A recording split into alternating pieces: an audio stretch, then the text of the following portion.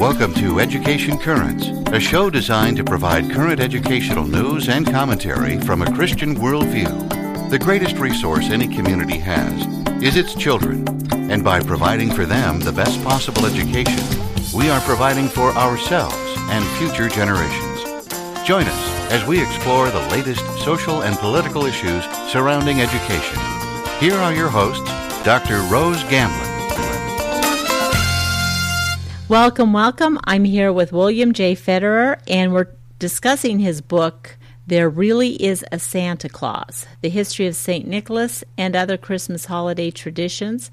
And we were discussing St. Nicholas specific. I think I got the Christmas tree in there on our previous show. But on this show, I'd like to finish up if there's anything. Now, maybe we shouldn't tell how St. Nicholas ends because we want our listeners to go and get the book.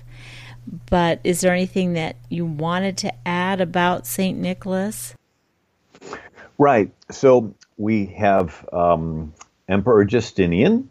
He's the one who was united the East and West of the Roman Empire for the last time. He builds the big church called the Hagia Sophia, and he adopts Nicholas as the patron saint of the Greek Orthodox Church. And then the Emperor of Russia, Vladimir the Great, he throws all the pagan gods in the Dnieper River, and he decides to embrace monotheism. And he has some Muslims come to him and tell him about Islam. And then when they say, and he says, the First Chronicle of Russia says, Vladimir listened intently when he said that they said that paradise was filled full of virgins because he was fond of women. But then when they said that he could no longer drink alcohol, Vladimir said, we cannot have this because drink is the joy of the Russes, the Russians. Anyway, the Catholics go, he doesn't convert, but finally the Greek Orthodox come. And Vladimir, at the time, the Greek Orthodox Church, Hagia Sophia, was the biggest church in Christendom. 165 feet high, 102 foot across dome, 4 acres of gold mosaics. And then the Greeks said, look, we speak Greek. It's the language of the New Testament. We sort of have a corner on the market when it comes to Christianity. So Vladimir converts to Greek Orthodox Christianity and adopts St. Nicholas as the patron saint of Russia. That's why you have Nicholas and Nikolai, and almost every city had a church named Nicholas. Then the Muslims invade. The Muslims invade Asia Minor. All 7 churches mentioned in the book of Revelation are wiped out by the Muslim Turks. They would destroy churches and museums and libraries and artwork and graves. And as they're getting close to Myra, the Christians take the bones of their most famous saint, Nicholas, and they move them over to Italy in the year 1087. And there's a Pope, Urban II, who dedicates a cathedral where they put his bones. And Nicholas II, Urban II is the one who calls for the First Crusade. He begs these kings of Europe to send help to these Greeks that are being killed by this Muslim invasion. The year is 1087. And so we go on. Now that the St. Nicholas traditions are in Italy, they catch on. All the gift giving is really popular, so much so that St. Francis of Assisi, sort of in protest, comes up with the nativity scene. Jesus, Mary, Joseph, donkeys in the manger. And he says, look, we need to get back to the real reason for the season. Jesus, the Son of God, the Word became flesh and dwelt among us. And then Germany really, really liked the St. Nicholas traditions and the whole Cologne, that big, huge cathedral in Cologne.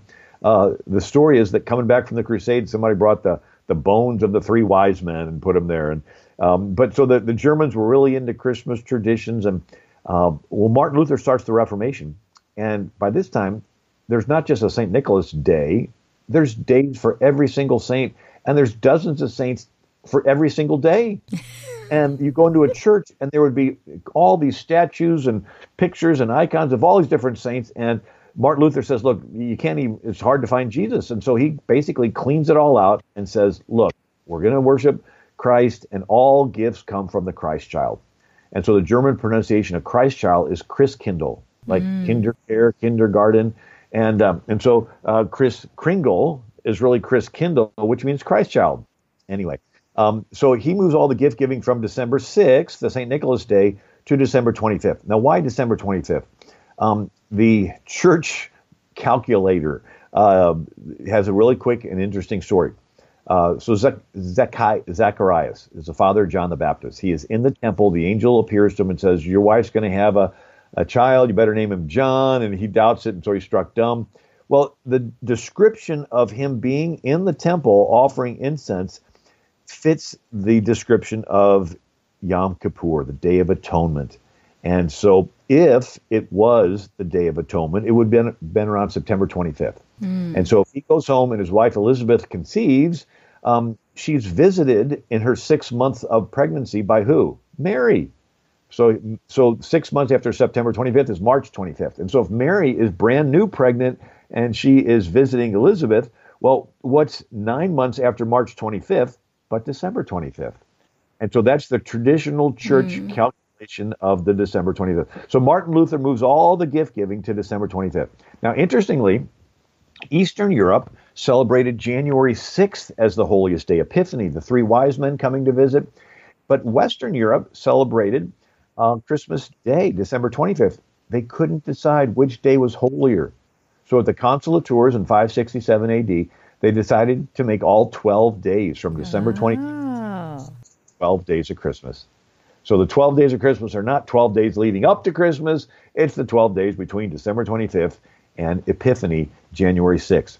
Now, they were called holy days. And over the years, holy days got pronounced holiday.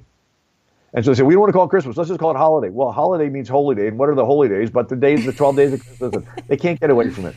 And then, so Martin Luther ends the saints' days and has the focus back on Christ.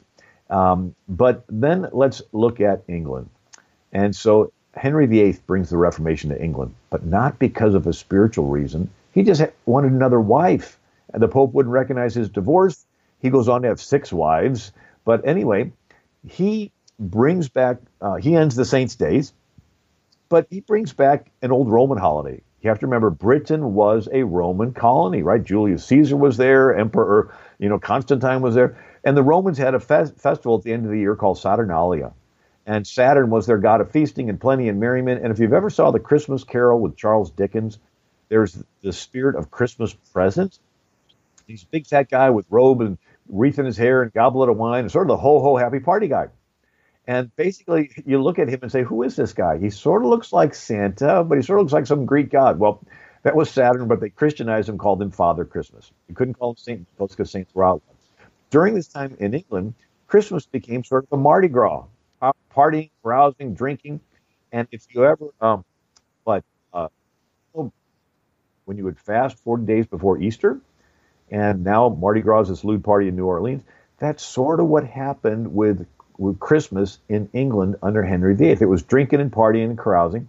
And so when the Puritans took over England in 1640, they outlawed Christmas.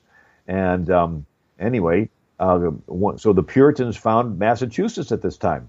And Cotton Mather, Puritan leader in Massachusetts, says, can you in your conscience think that our holy Savior is honored by mad mirth, long eating, hard drinking, lewd gaming, rude reveling, fit for a Bacchus or a Mohammedan Ramadan? They actually passed a law in New England in 1659 that anybody that was found celebrating Christmas would be fined 5 shillings. That's of St. Nicholas traditions. And so that's how the St. Nicholas traditions came to America. Well, we have to take a break right now, but we'll be right back.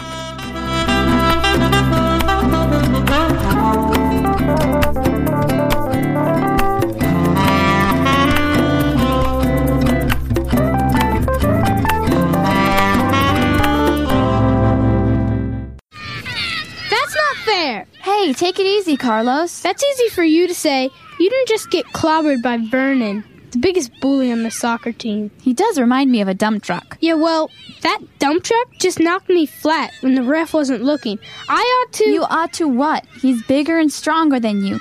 You could punch him all day long, and he'd just keep eating.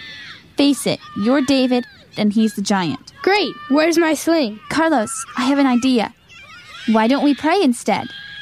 Pray? Now? I'm too mad. Exactly. Didn't our teacher in Bible class tell us that praying is a good thing to do, even when we're mad? Our Bible teacher never met Vernon. Well, maybe not, but I'm sure he's run into some pretty mean people. We don't see him going around punching everybody out. So, how's praying going to help? I don't know. It's a lot safer. Besides, God can do stuff we can't. Let him deal with Vernon. Yeah, right. He'll probably try to love him and change him into a good person. And that's a bad thing? Okay, that's a good thing. I'll let God handle Vernon. But if that bully ever gets all kind and loving and tries to hug me, I'm out of here. You never know. God can do some pretty amazing things, I hear. Look, there he goes again, knocking down more fourth graders. Looks like God's got his work cut out for him. I think he's up to it. Besides, praying is more fun than getting clobbered by a bully. Jesus wants to be our friend. He's interested in everything we do and longs to be included in our lives. He has placed in our hearts a desire to share our deepest secrets and brightest hopes with Him. This program was brought to you by the Children's Ministries Department of the General Conference of Seventh-day Adventists.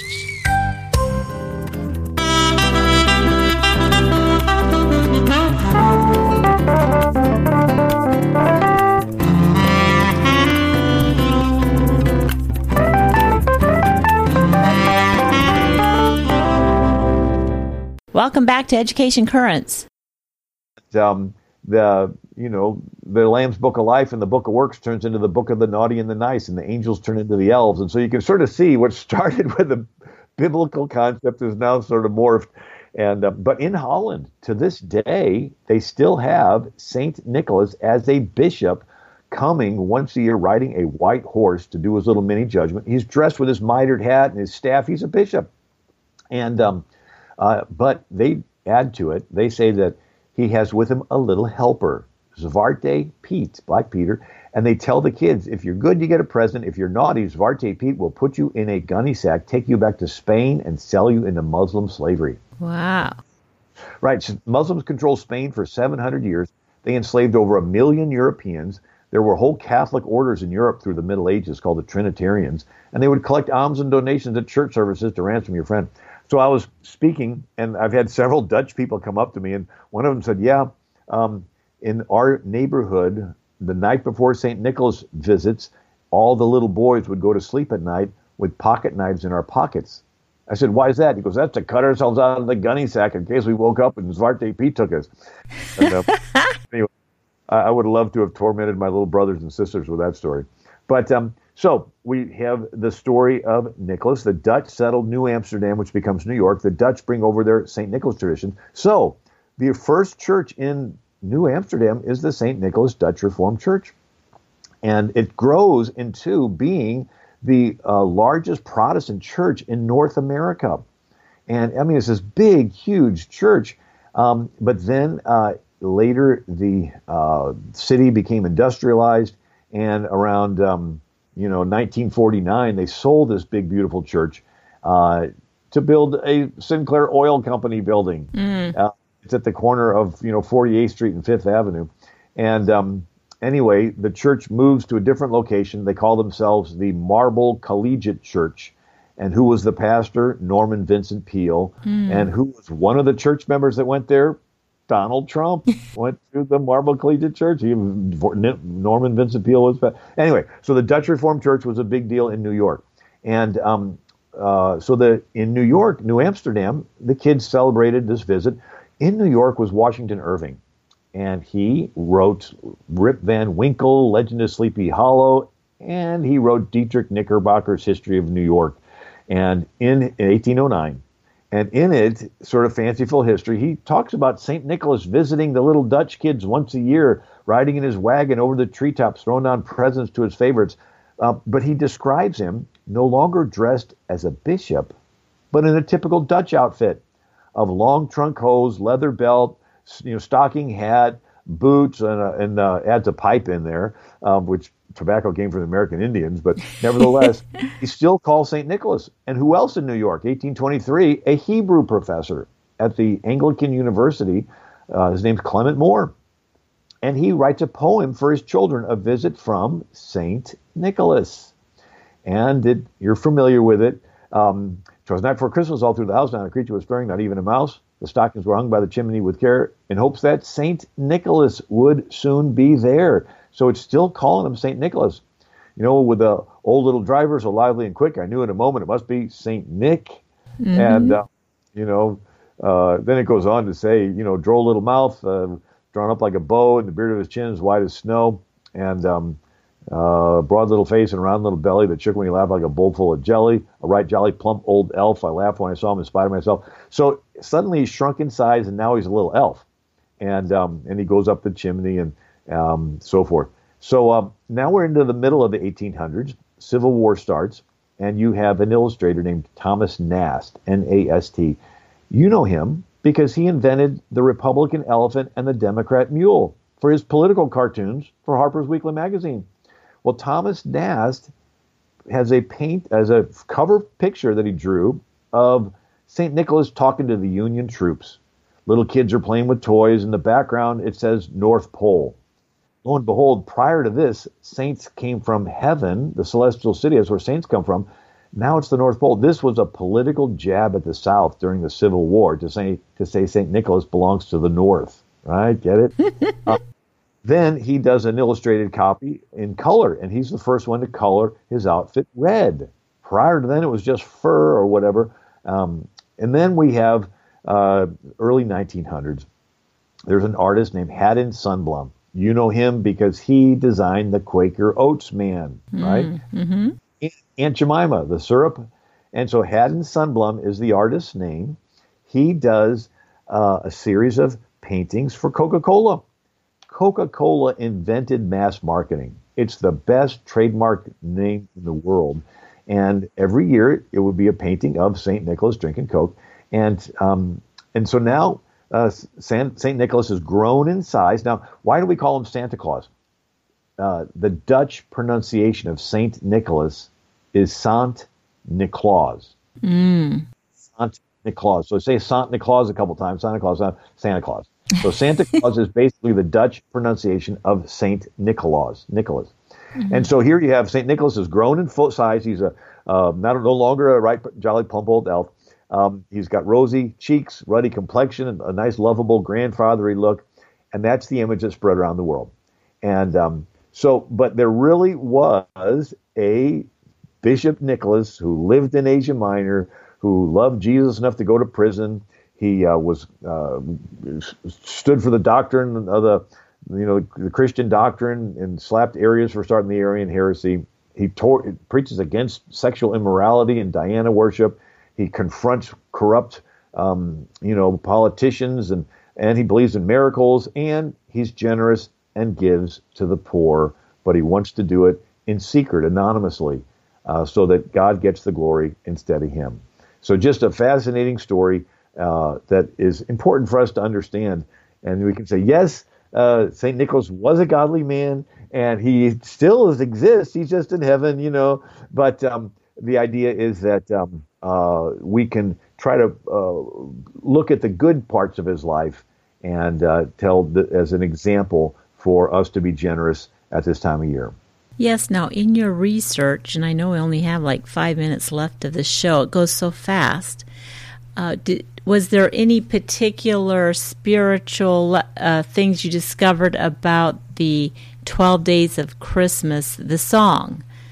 The first day after Christmas? No, that's after Christmas. The first day of Christmas, my true love gave to me a partridge in a pear tree. Right. So at the time of the Reformation, you had Protestants, persecuting Catholics, Catholics persecuting Protestants, and you would try to teach Christian doctrine to kids, sort of like Sunday school songs. And so in 1625, there is a Sunday school song in England, and it's called The 12 Days of Christmas. In those 12 days, let us be glad, for God has made all things.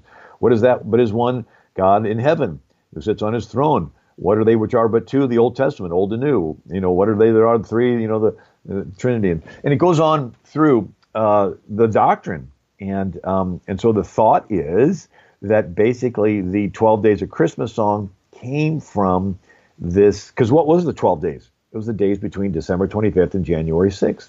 And so this was teaching Christian doctrine. And so now it's turned into this, on the first day of Christmas, my true love gave to me. And if you look at the, the analogy, my true love would be the God himself. A partridge would be Jesus, because the partridge is in the pear tree, which is like hanging on the cross. The 2 turtle doves is the Old New Testament. 3 French hens is faith, hope, and love. 4 calling birds is the 4 Gospels. 5 golden rings are the Pentateuch, the first 5 books of the Bible. 6 geese a laying, 6 days of creation. 7 swans of swimming would be the 7 gifts of the Holy Spirit. 8 maids of milking, 8 beatitudes. 9 ladies dancing, 9 fruits of the Holy Spirit. 10 lords a leaping, 10 commandments. 11 pipers piping, 11 faithful apostles. And the 12 drummers were the 12 points of the Apostles' Creed. Anyway, it's a fascinating story. But in the book, I also go through things that happened on Christmas throughout history, and it's one of these fascinating dates that sort of knits together Western civilization history. And if you want, I can share a couple. Well, I have time for one. You can whet our appetite. We want our listeners to go to your website, AmericanMinute.com. And I suppose it's also on Amazon. They can go to Amazon. It's called The History of St. Nicholas and Christmas Holiday Traditions. Well, that's the subtitle, right? The first title is There Really Is a Santa Claus. Yes. So all the stuff that I talked about, it's in the book. There Really Is a Santa Claus, The History of St. Nicholas and Christmas Holiday Traditions by William J. Federer. It's a fascinating book. It's got great pictures in it. It's very So in the back thick. of the book, I put things that happened on Christmas throughout history. So in 496 AD, the pagan Franks, which is where the word French comes from, the king is Clovis, and he converts and is baptized on Christmas Day with 3,000 of his soldiers in 496 AD. Fast forward 597 AD, there is a St. Augustine who goes to England, and he baptizes 10,000 Anglo-Saxons on Christmas Day. And then on Christmas Day in the year 800, Charlemagne is crowned Holy Roman Emperor in Rome, Italy. And then you have, on Christmas Day in the year 1000, Hungary becomes Christian. Their king is Stephen. He's crowned. He's called St. Stephen, crowned on Christmas Day. There's even a Christmas carol, no, Feast of Steve. And then the Polish king, Mieszko, is crowned on Christmas Day in the year 1025. And then 1066 AD, William the Conqueror invades England, and he's crowned as King of England in Westminster Abbey on Christmas Day in the year 1066 AD. Christopher Columbus has a ship wrecked on Haiti in 1492 on Christmas Eve, so he names the settlement La Navidad. And of course, George Washington crosses the Delaware and on Christmas Day evening, 1776, and wins a great battle. And on the book, I have all these different things that happened, even all the way to Apollo 8, 1968, on Christmas Eve. They just got done circling the moon, and looking at the Earth from a distance, they read the first chapter of the Bible. Wow. And over the airways, and of course, Madalyn Murray O'Hair, an atheist, protested, and so NASA after that said, okay, guys, you can't talk religion over the microphone, so they have to turn it off. But nevertheless, it's a fascinating book that tracks not only the history of St. Nicholas and how it started from this Greek Orthodox saint into the Santa Claus, but it also traces things that happened on Christmas throughout history. So just a fascinating book. It really is. Thank you so much for spending this time with us, and I hope you have a very Merry Christmas. And I have one last thing to say, and that is God bless.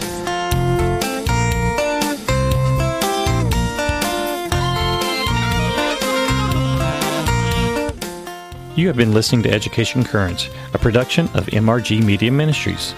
For more on this or to contact us, go to mrgmediaministries.com. That's all one word, mrgmediaministries.com.